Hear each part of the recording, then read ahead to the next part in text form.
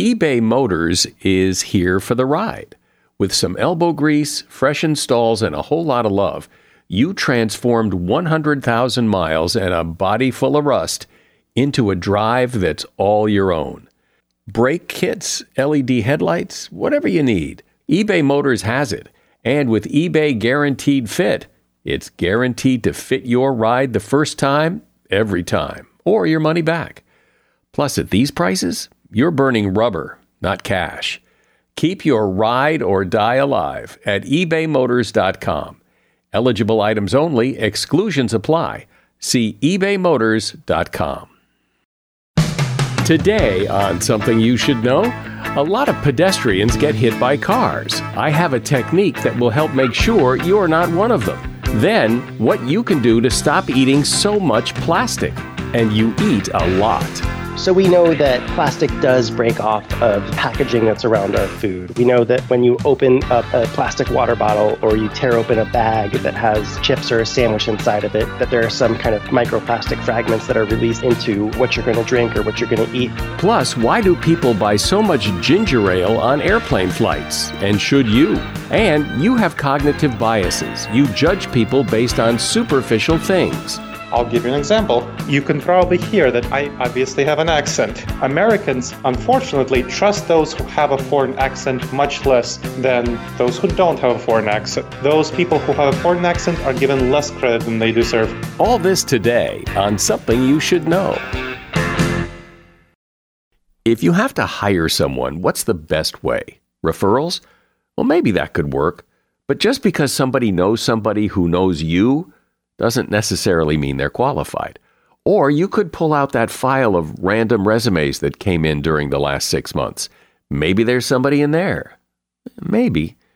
Now, if you're hiring, you need Indeed. Indeed is your matching and hiring platform with over 350 million global monthly visitors, according to Indeed data, and a matching engine that helps you find quality candidates fast. As a business owner, I've found that hiring the right people, well, there's just nothing more important.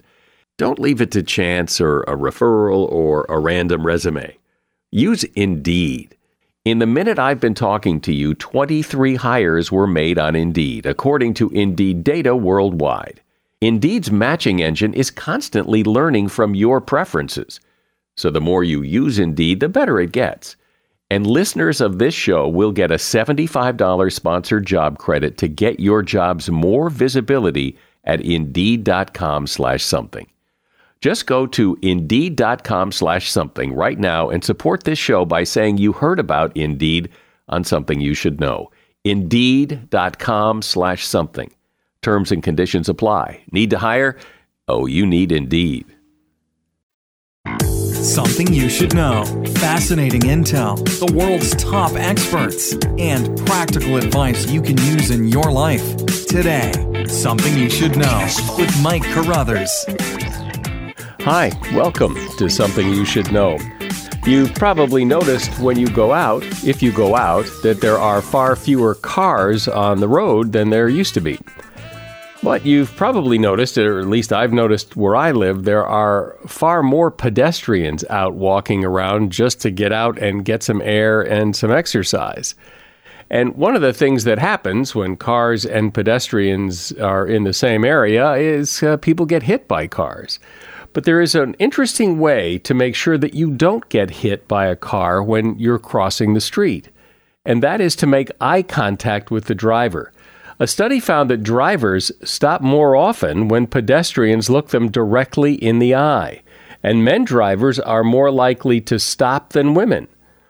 Why? Why does this work? Well, eye contact has been shown to enhance a person's status and dominance, and it may be seen as an implicit order to stop.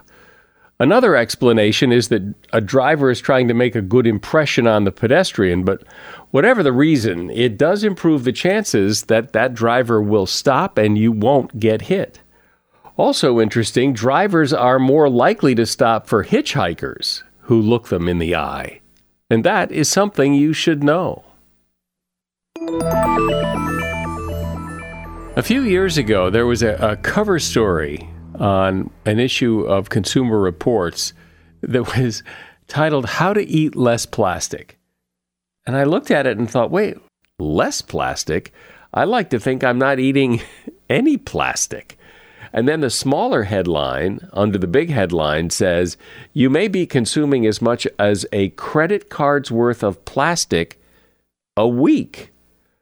Well, I don't like the sound of that. So I got the person who wrote the story to come on and talk about this. And so here is Kevin Loria. He is a science journalist for Consumer Reports and author of the cover story, How to Eat Less Plastic.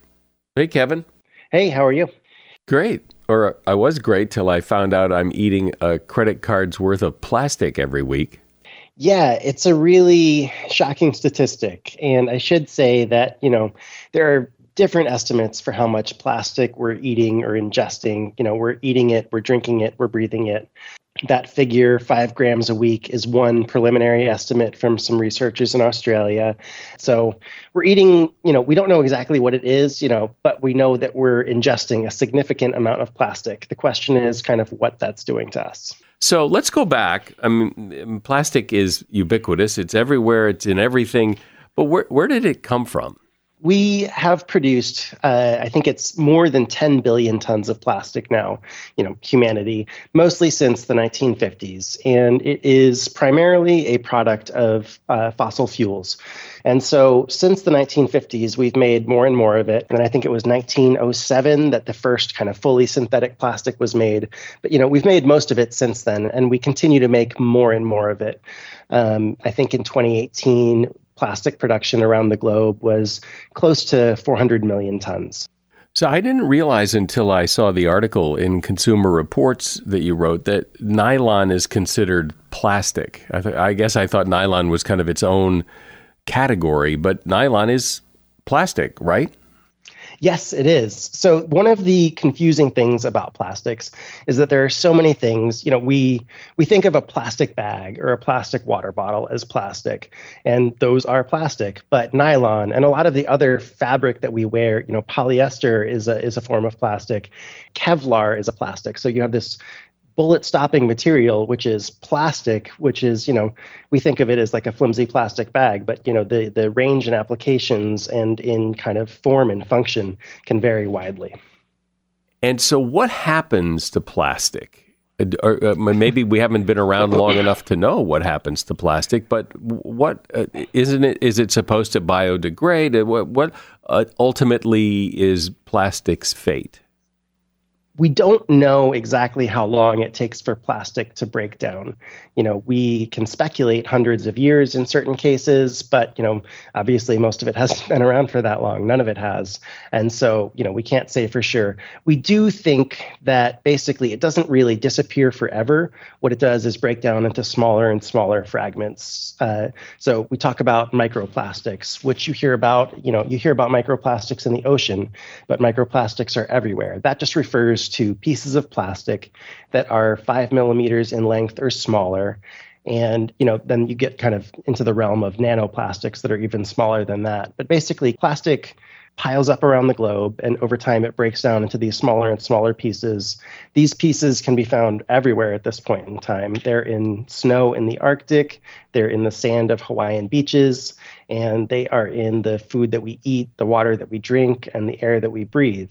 And so part of the concern with kind of making so much plastic in the first place is that, we've made more than 10 billion tons, as I said, and less than 10% of it has ever been recycled. Most of it is, eventually, some of it's incinerated, which is kind of a separate issue, and there are some separate concerns around that. But most of it just kind of piles up in landfills where it breaks down over time and kind of contributes to this microplastic burden. Does plastic lend itself to recycling? So it's theoretically possible to recycle plastic, but we don't do a very good job of it. A lot of the plastic products that we use, because they're made of different types of plastic and because different chemicals kind of are used to make different forms of them, it might look like the plastic bottle that you're holding or looking at is one thing, but really you have kind of you might have different types of plastic and different chemicals in there to give it, its durability and flexibility, so on and so forth.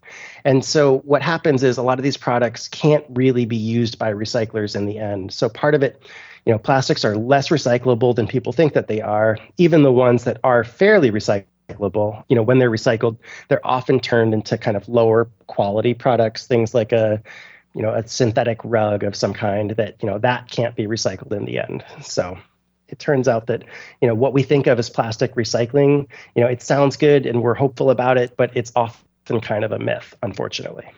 The idea of ingesting plastic, it doesn't sound good. I don't know what the science says, but just the thought of me having plastic in my diet sounds gross. But what is the science? What's the harm? What's the damage done by ingesting all this plastic?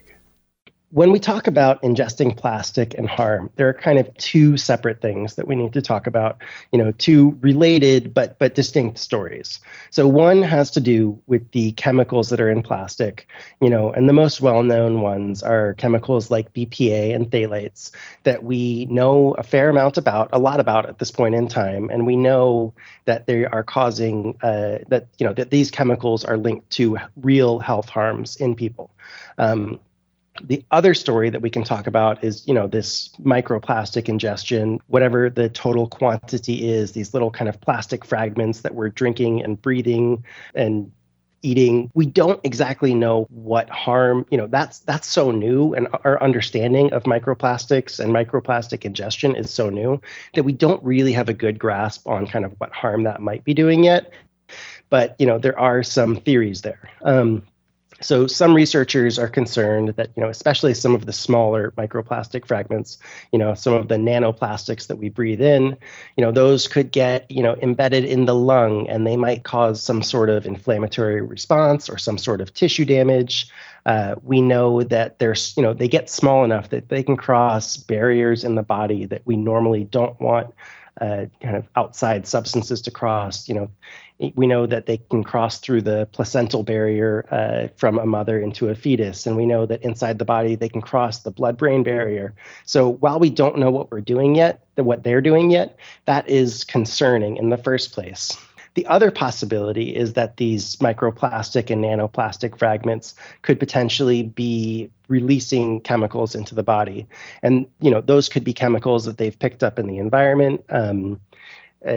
Basically they're just kind of chemicals that we have manufactured over time that we may not want, we don't make them anymore, but they're still out there. Microplastic fragments can pick those up and we may ingest them that way.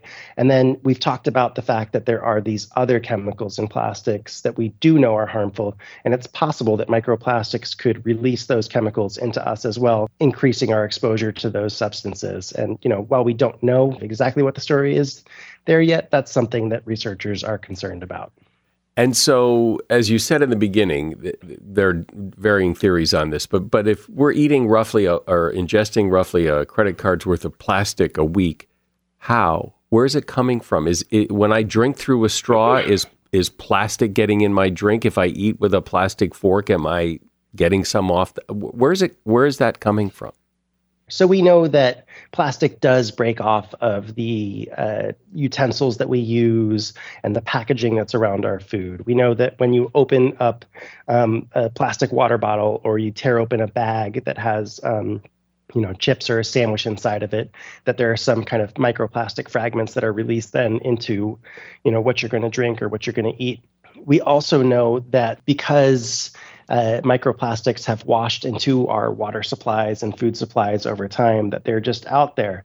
So, tap water has some level of microplastic in it everywhere around the world. What researchers have seen is that, bottled water has about twice as much. At least according to one study, bottled water has about twice the microplastic level of tap water. So if you want to ingest less of it, tap water is probably a better option than bottled water. And, that is probably because bottled water is, surrounded by plastic in the first place. But some of it's already going to be there just because it's already in our water supply. One of the things I've always wondered about is, as you just mentioned, if water is sitting in a plastic bottle, does that mean plastic is getting into the water? And if I put a sandwich in a sandwich bag and then eat the sandwich later, is there plastic in my sandwich? And if I put broccoli in a plastic bag at the market, is plastic coming off of that bag and getting into my broccoli?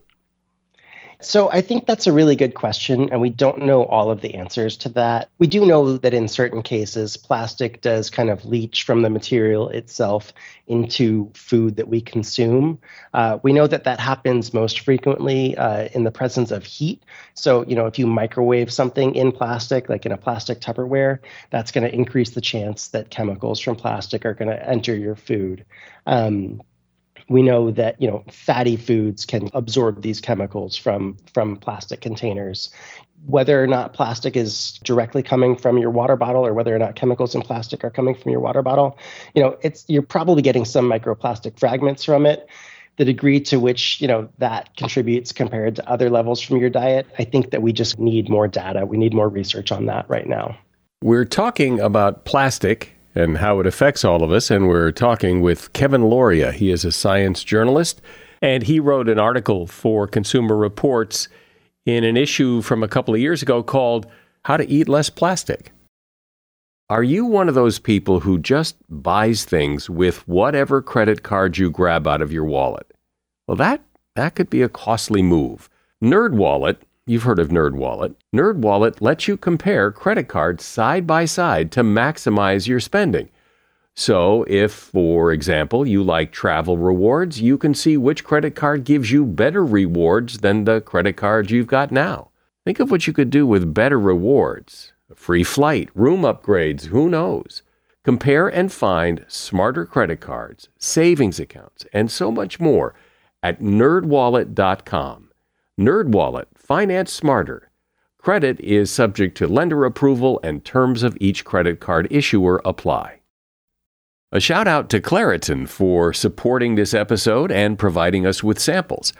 You see, for as long as I can remember, I have had to deal with seasonal allergies. Stuffy nose, watery eyes, the whole deal. And the worst for me is it messes up my sleep. I wake up because I can't breathe right. And during the day, well, if I'm working and I'm all stuffed up, then my voice sounds weird, and this is how I make my living. Luckily, for those of us who live with the symptoms of allergies, we can live Claritin Clear with Claritin D. I use it, and if you struggle with allergies, you should too. Designed for serious allergy sufferers, Claritin D has 2 powerful ingredients in just one pill that relieve your allergy symptoms and decongest your nose so you can breathe better. Now, I've been using Claritin D for years because, it takes care of the problem. Ready to live as if you don't have allergies? It's time to live Claritin Clear. Fast and powerful relief is just a quick trip away. Find Claritin D at the pharmacy counter. Ask for Claritin D at your local pharmacy counter. You don't even need a prescription. Go to Claritin.com right now for a discount so you can live Claritin Clear. Use as directed. So, Kevin, since we're eating all this plastic, a credit card's worth of plastic every week, and the goal is to reduce that, what do we know works to reduce that?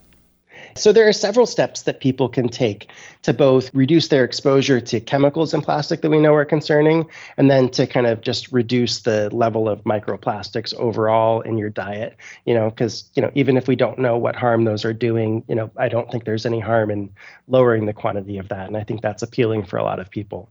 Some of the things that you can do. So I've already mentioned the idea that, when you're looking at what you're drinking, if you can drink something out of a tap or out of a glass jar instead of out of something plastic, it's probably going to have less plastic in it. When you're heating food up, if you choose to do it in something that's steel or glass instead of in plastic, you're going to get less of the chemicals that are in plastic. In general, we know that there are microplastics even in our household dust. And so even, vacuuming regularly might lower the amount of microplastics that you're breathing in, that are coming off of your carpet. And those individual steps, I think, can make perhaps the biggest difference in kind of reducing your exposure to some of the chemicals that are in plastic. Because, if you are just trying to limit the contact that your food has with these plastic, that might help reduce the exposure to these chemicals. Kind of on a broader societal level, Your individual choices matter in that, if a lot of people make the decision to purchase less products in plastic, then, it's likely that those products are going to become less popular. Consumer Action was pretty successful at getting BPA out of a lot of products. And while that wasn't a perfect solution, it didn't kind of solve all problems related to BPA and similar chemicals. It did show that, when people choose to say, hey, we don't want these chemicals, or we don't want, products in these plastic, it can make a difference. What about things like, yeah, I'd like to use less plastic, but you can't go to the supermarket and buy meat that doesn't come in plastic. And if you're going to wrap your food up, you're going to cover it with plastic. And if you don't cover it with plastic, well, then you're probably going to cover it with aluminum foil. And then we hear that's a problem too. So what do you do? It's a hard question. And I think that it's the sort of thing where we kind of just do need more solutions, and we need some of the manufacturers for certain products to kind of hopefully come up with some innovative solutions. I have had some people say that, when you buy meat, you could maybe have it wrapped in parchment paper, or, you could potentially, in theory, have it put inside some sort of glass Tupperware. I'm not sure how the weighing it and purchasing it would go, but that might be an option of some kind. It's very hard to leave the grocery store without some plastic. What do we know, though, if we get it to the point where the plastic that we're concerned about goes in a landfill, and eliminating for the moment, for purposes of the discussion, that filling up landfills with plastic may not be a great idea, but once it's in there, are we okay? Is that, or does it still pose a threat if once we've thrown it away and it got it in a landfill and it's all covered up and gone? I think that a lot of researchers would tell you that it's still a concern in the landfill. And that's because, over time, those plastic products that are piling up by the hundreds of millions of tons in landfills, they are going to break down. And, those little fragments are going to get out into the environment. And, when we look at the way that plastic production is projected to increase over the coming decades, at a certain point in time, you've got to figure out where's there space for all of this plastic to go. We're talking, we've made 10 billion tons of plastic since the 1950s, but we've made half of that in the last 13 years or so. And, we made approximately, close to 400 million tons of plastic in 2018. And I think production of plastic is supposed to, almost quadruple by 2050. So if all of that keeps on piling up in landfills, I think that there's the concern that over time, it does break down and get into the environment. And you do kind of run into this question of where is it really piling up, and, how big of an impact is it having on environments everywhere because of that? You would be a good person to ask this. I think everybody has heard about the horrors of plastic straws, and that some cities, jurisdictions have outlawed plastic straws.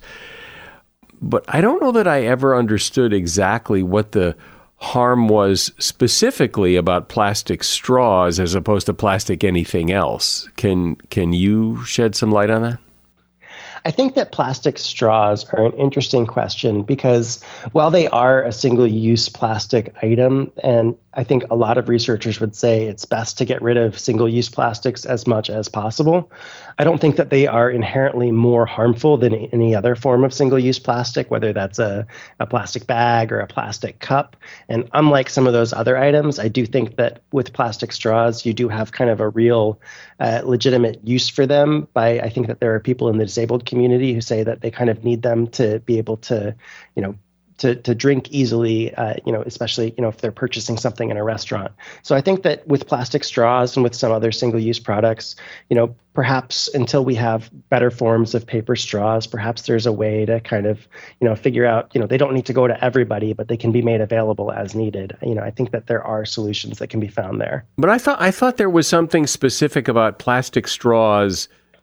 What was it? And turtles or seagulls, or wasn't it supposedly killing off animals? There have been some horrific videos of, I remember one horrific video in particular where a researcher is pulling a plastic straw.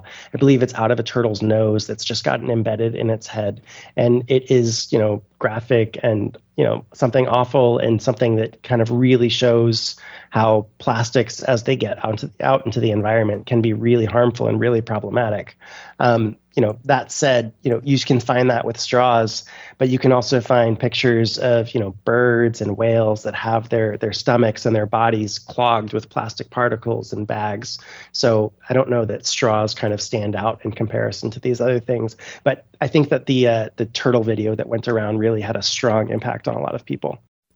Do you have any sense that any of this concern about plastic is overstated? That perhaps, it sounds like, plastic is artificial, we shouldn't have it, it's not, earth friendly, it's not organic, and we need to get rid of it because of that, but that there isn't really the science to support that maybe plastic isn't as bad as people say. I have no idea. I'm just posing the question. Could this be, do-goodism gone a little too far? I think that that's a good question, and I think it's a fair point to make, and especially when we talk about things like plastic. It's clear, for example, that, we all have been using plastic, most of us for most of our lives. And, for the most part, it's not causing us to drop dead. It's not like and it's not as harmful. I'd rather drink something out of a plastic bottle than out of a lead bottle, for example.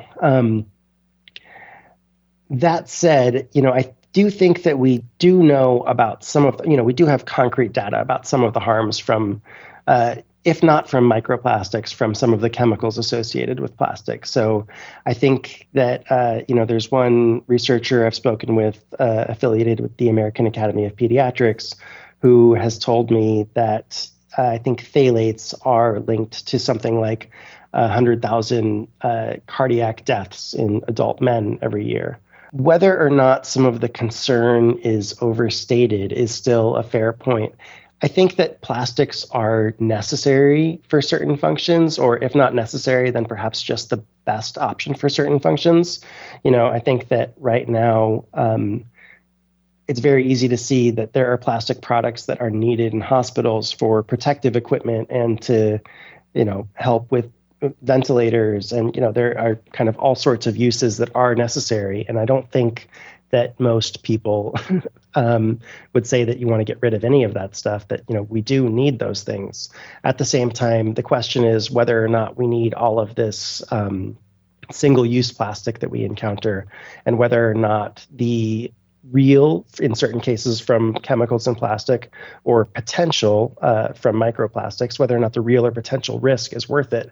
And I would say that, when it comes to those disposable single-use plastics for which we have other alternatives, I think that if you kind of take a precautionary approach to it, then it would seem to make sense that, it might be better to avoid at least the uses that don't seem really necessary. Well, one of the concerns that I have about plastic, because I don't think I think people have this sense of comfort knowing that if they put plastic in the recycle thing and the guy comes and takes it from the curb once a week, and that all gets recycled, and so we're okay. We've got the plastic thing going on. But in fact, and correct me if I'm wrong, that a lot of that plastic just ends up in the landfill along with the rest of the garbage because there's no market for it. The recycling plastic bottles is not a big business. Yeah, absolutely. So especially, until very recently, we basically used to send the majority of our plastic recycling to China. And I think it was in 2018 that they instituted a policy. It's known as National Sword. And basically they said that, they're not going to accept the vast majority of plastic for recycling coming from other countries anymore, that it's mostly too dirty and not recyclable and not worth recycling in the first place. So, right now at this point in time, most of the plastic that we're putting out there, I think that very little of it is actually getting recycled. Well, it's kind of gross to think about that we're eating all this plastic, but at least now we know a little more about it and what we can do to avoid it. Kevin Lauria has been my guest. He wrote an article for Consumer Reports a few years ago about how to eat less plastic. And if you'd like to read the article, there's a link to it in the show notes for this episode. Thanks, Kevin. Appreciate it. Yeah, thank you. I really appreciate it. Seeking the truth never gets old. Introducing June's Journey, the free-to-play mobile game that will immerse you in a thrilling murder mystery. Join June Parker as she uncovers hidden objects and clues to solve her sister's death in a beautifully illustrated world set in the Roaring '20s. With new chapters added every week, the excitement never ends. Download June's Journey now on your Android or iOS device, or play on PC through Facebook Games. Another day is here, and you're ready for it. What to wear? Check. Breakfast, lunch, and dinner? Check. Planning for what's next and how to save for it? That's where Bank of America can help. For your financial to-dos, Bank of America has experts ready to help get you closer to your goals. Get started at one of our local financial centers or 24/7 in our mobile banking app. Find a location near you at bankofamerica.com/talktous. What would you like the power to do? Mobile banking requires downloading the app and is only available for select devices. Message and data rates may apply. Bank of America N.A., member FDIC. There's something called cognitive bias. Cognitive biases are, sort of like filters by which you judge other people. And because of them, we often misjudge other people. You may subconsciously be turned off by a person's accent or their weight or even the color of their skin. Not in a deliberate or malicious way, it's just your cognitive bias.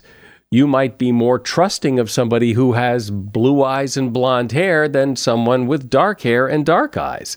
It's just a cognitive bias. We all have them.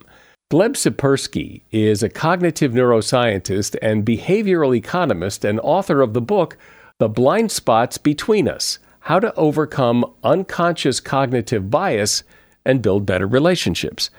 Hi, Gleb. Welcome to Something You Should Know.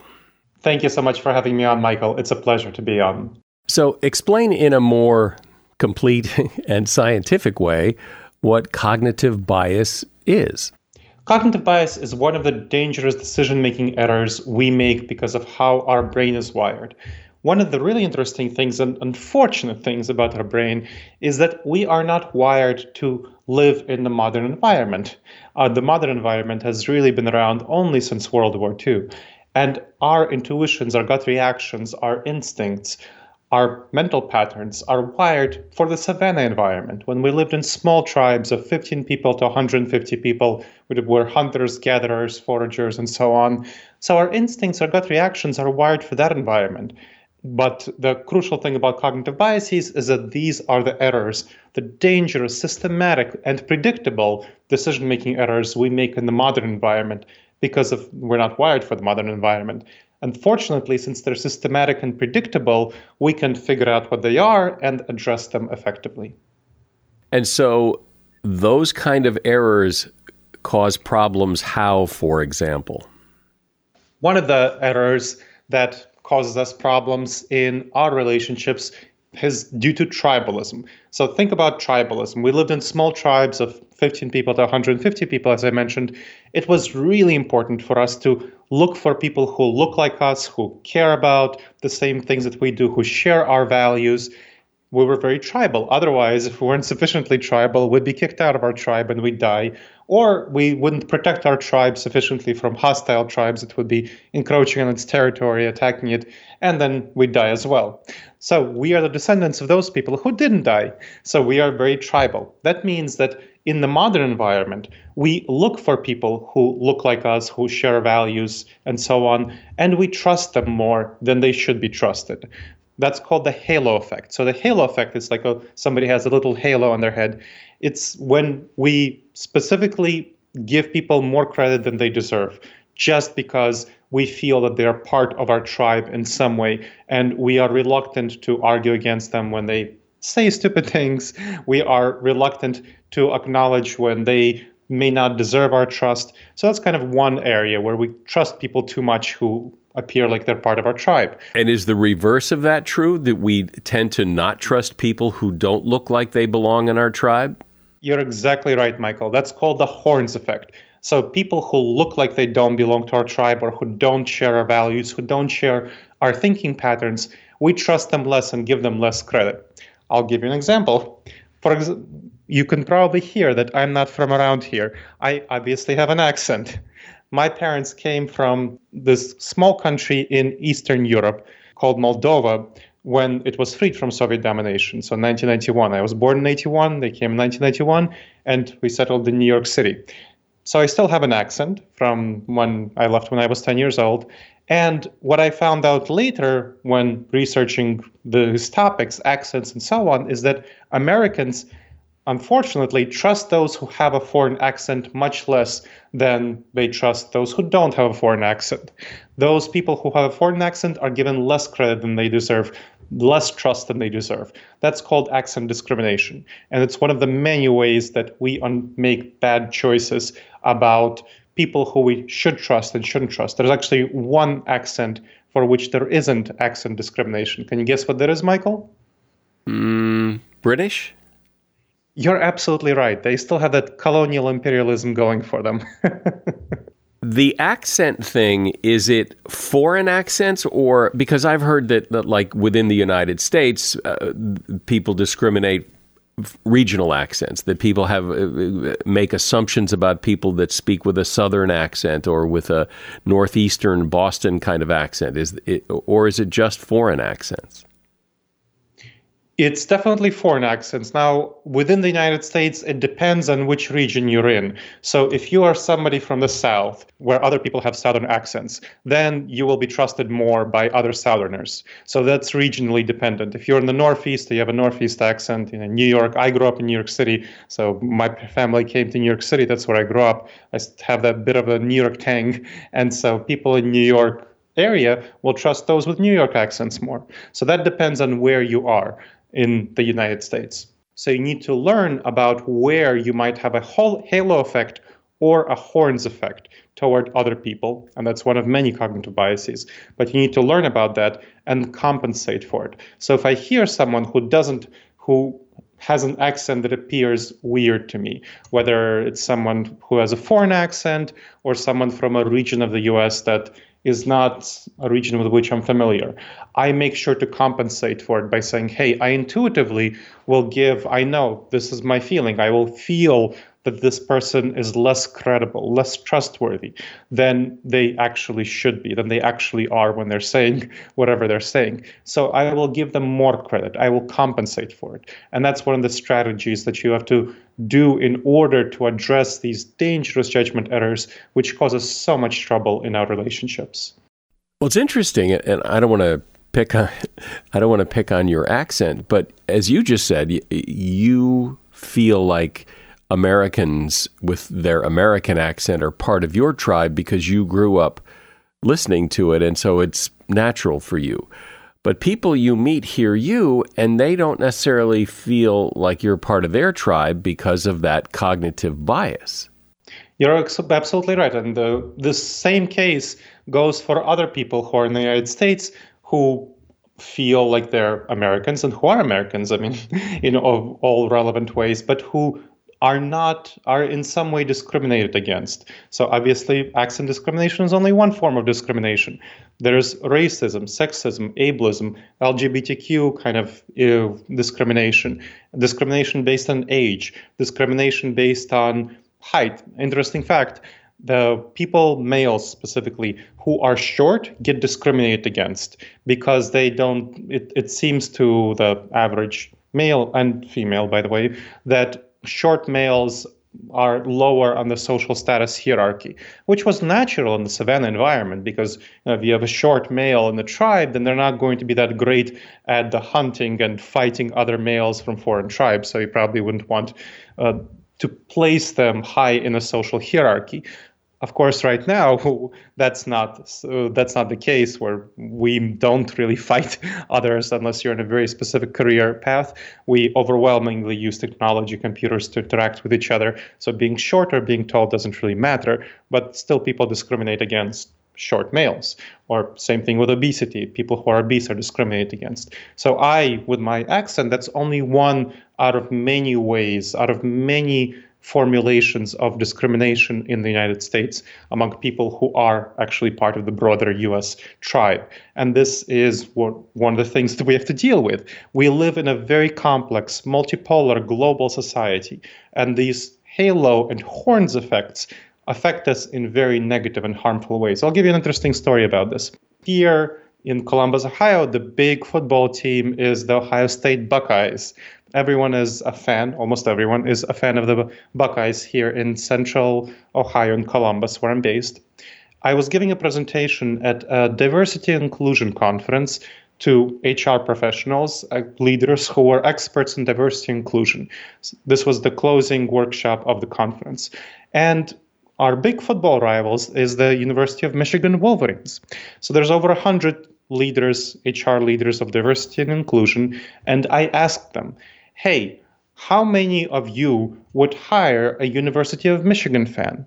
And you know what? Of the over 100 people, only 3 of them raised their hand and said they'd hire a University of Michigan fan. I actually have a video of this. So this is an example of where diversity and inclusion experts obviously fall into the same sort of discriminatory impulses in areas that they're not watching out for, such as sports teams. Wow, that really amazes me. I mean, I went to a big football school. I went to USC, University of Southern California, and, there's a big rivalry with UCLA. But, I think in many ways it begins and ends on the football field.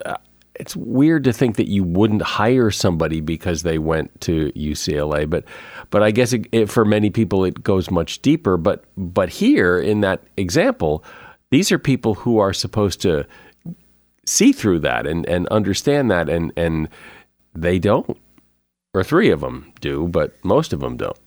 Well, people in the room weren't really aware of it. It's not like they ever thought to themselves, hey, I will deliberately not hire a University of Michigan fan. That's not how people feel. Just like they don't feel that they will not deliberately not hire somebody who is a minority, somebody who's a woman, somebody who's black, and so on. But we have very clear studies. So if you have a resume sent out and you have the same resume, but it has a woman's name and it has a man's name, the women will get many less callbacks than men. If it has a name that appears to be African American versus a name that appears to be white, Lashana or something like that, the people who have an African American sounding name or Hispanic sounding name will get many less callbacks than the people who have mainstream white male names. So that's an example where that powerful discrimination will come in without people being aware of it. It's not like people know that they're doing it. And just like somebody, if it says on their resume that they have a University of Michigan degree, the recruiter will just intuitively like that person less. If they are a recruiter in Columbus, Ohio, then they will not give them the credit that they deserve, despite this person might be just as good or even better for a job than somebody else. And I imagine the same would hold true for people in Michigan who would feel the same way about Ohio State Buckeye people. That's exactly right. And I'm sure the same thing will hold for USC and UCLA, because that's a way that people feel. It's not really about shallowness. It's about our emotional investment. And people invest a lot of emotional energy into sports teams. You could see that by the way they cheer in the stadiums and so on, some more than others, right? So the more emotional investment you have in your local sports team or whatever it may be, the more you will feel it's part of your tribe and you're part of that tribe, the more likely you are to hire a USC fan, even though they don't deserve to be hired compared to somebody else who maybe, went to some other university, and especially unlikely to hire the UCLA fan. So you have the halo effect for USC fan, you have the horns effect for UCLA fans, and then neutral for other people in general. Yeah. So I'm kind of hearing 2 things in what you're saying. I'm hearing that human beings have cognitive biases. We just do. We tend to be more trusting and like people who are more like us, and less trusting of people who are not like us. And it is totally human to do that. But also that those cognitive biases cause problems and we need to change them. But how do you really effectively change something that's human and normal? It's normal, it's natural, it's primitive, it's savage. The same way that in the savanna environment, it was really important for us when we came across any source of sugar to eat as much of it as possible. Honey, apples, bananas, whatnot. In the modern environment, we have a lot of sugar.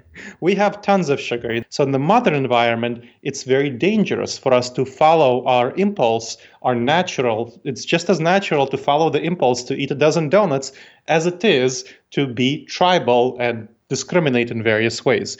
Fortunately, we have learned that most of us have learned, at least, that it's a bad idea to eat a box of dozen donuts when we get them from Dunkin' Donuts. One donut is okay, two donuts, maybe, but you got to stop at that third donut. Otherwise, it's really not going to be good for you. You're really going to have a lot of health problems if you keep doing that. Of course, we have the obesity epidemic here in this country, partially because some people have difficulty with stopping, and that's an issue. So this is one of the areas where people have invested a lot of efforts, a lot of energy into their physical fitness, into knowing how to make good decisions about their eating habits, their physical health. And people are able to go against these instincts, these intuitions, these impulses by using structure and by developing healthy habits, healthy physical habits around what they eat.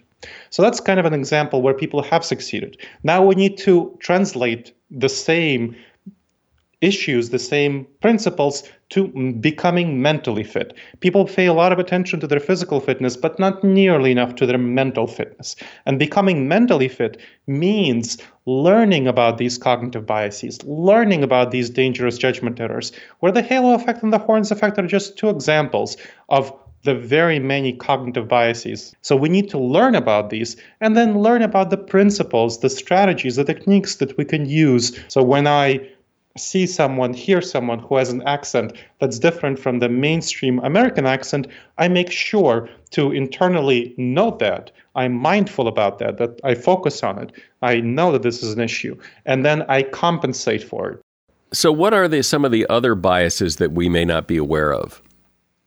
One of the biggest ones in relationships is called the illusion of transparency. So the illusion of transparency has to do with us being able to communicate effectively.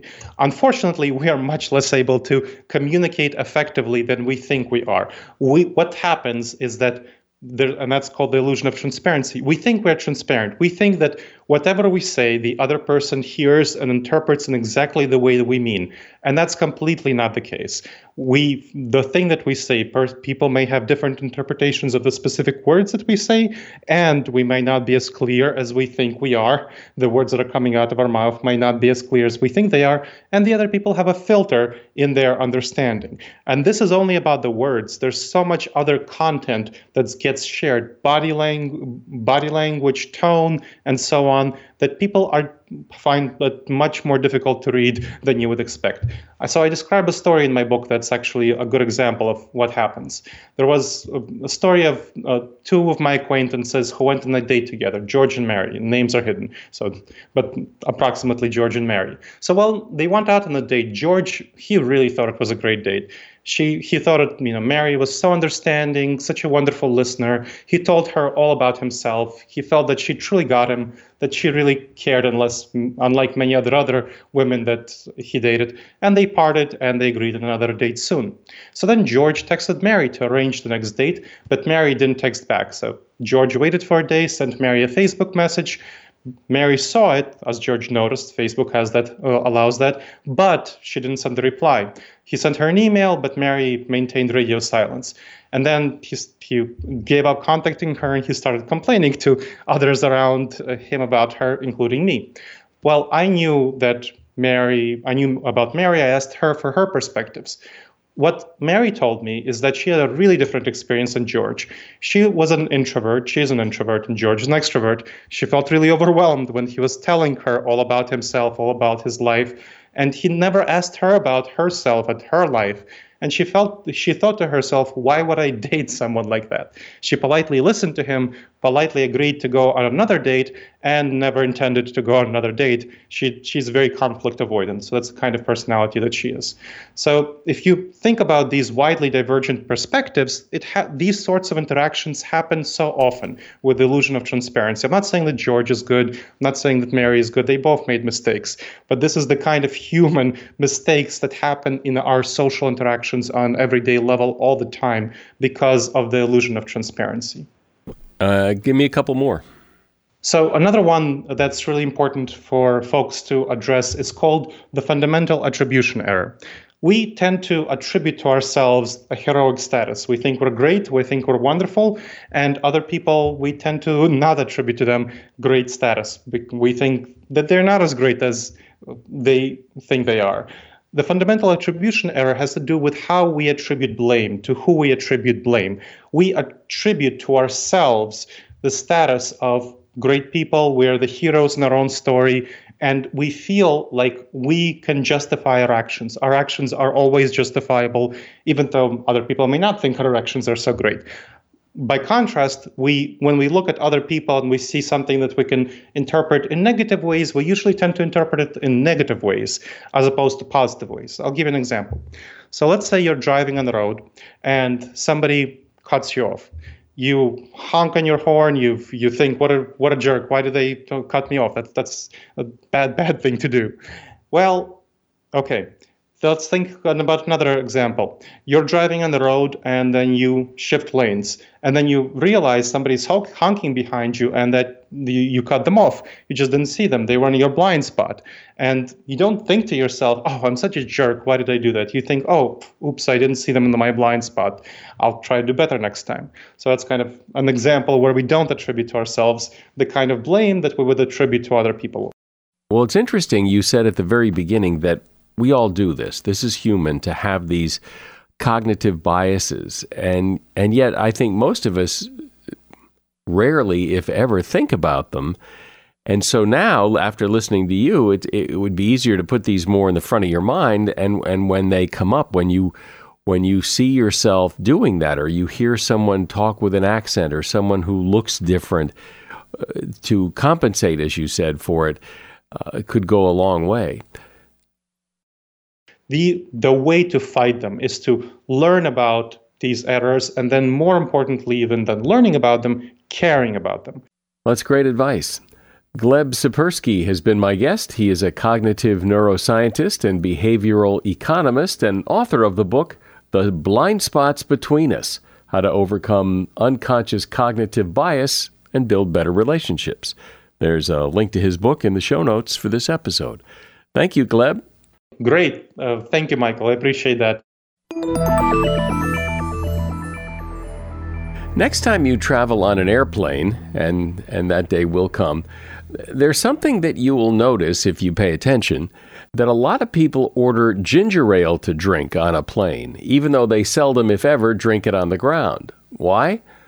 Well, ginger has a soothing effect on the stomach, so many people ask for this drink to calm their stomach from the stress of traveling or the turbulence of the plane. But when you look into it, ginger ale doesn't contain anywhere near enough real ginger. It's really just the carbonation that is settling your stomach, according to one doctor. She says it has more to do with the placebo effect. So what you're buying with your ginger ale is the power of suggestion. We've learned from our mothers and grandmothers who brought us ginger ale and chicken noodle soup when we were sick that ginger ale works. And since it has more to do with the carbonation, you can feel free to order cola or lemon lime soda instead. It will have you feeling just as good, especially if you believe it. And that is something you should know. And while I've got you here, just take a moment and whatever device you're listening to this podcast, send it to a friend and share it. I'm Mike Carruthers. Thanks for listening today to Something You Should Know. The Bigger Pockets portfolio of podcasts are worthy of your investment. We're having a real conversation as real estate investors. New episodes available every day. It's important to buy where it makes money and not necessarily where you want to travel to. Bigger Pockets, On the Market, Rookie Real Estate, or Money Podcast. The purpose of flipping is to create more cash so then you can reinvest into other types of properties. The Bigger Pockets Podcast, on YouTube or wherever you listen.